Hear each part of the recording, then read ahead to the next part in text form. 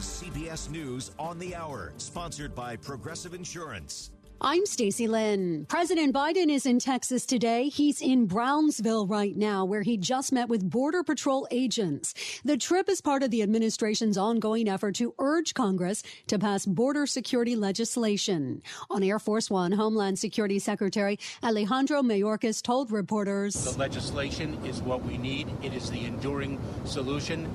Actions taken outside of legislation are often met with litigation challenges in court.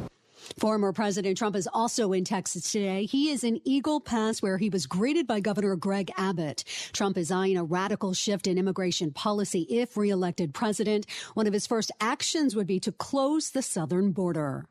A deadly attack in Gaza. Officials there say Israeli forces opened fire on a crowd of Palestinians waiting in line for aid. But the IDF says the crowd became violent and troops fired warning shots before shooting at the people. Over 100 are dead. The hospitals are said to be overwhelmed by the sheer number of injured in the attack. Defense Department spokesman Major General Pat Ryder calls the incident alarming. The situation also does underscore the critical importance of ensuring that much-needed humanitarian assistance can be delivered to the people of Gaza in a safe, secure, and sustained manner. In Northern California, they're bracing for a massive snowstorm. CBS's Carter Evans is in Truckee. It's going to be very windy on the passes. We could see hurricane-force winds, 100 miles per hour, and that's going to cause gigantic snowdrifts, making the total snowfall amount kind of hard to measure. Some parts of the region could see up to 10 feet of snow. This just in Alabama, the House just passed legislation to restore access to in vitro fertilization.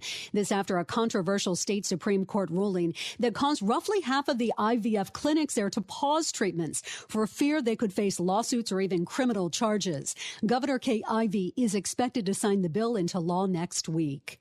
Business reporter Jason Brooks tells us inflation seems to be cooling off a bit. The Federal Reserve's preferred inflation gauge, the Personal Consumption Expenditure Index, rose 2.4% from a year earlier, while the core rate factoring out food and gas prices was up 2.8%, each lower than in December. While monthly price increases rose for the second straight month, the numbers were in line with market estimates, avoiding a repeat of the December PCE report when inflation came in hotter than anticipated, crushing market hopes of Fed rate cuts in the spring. Markets right now are in the green, and this is CBS News.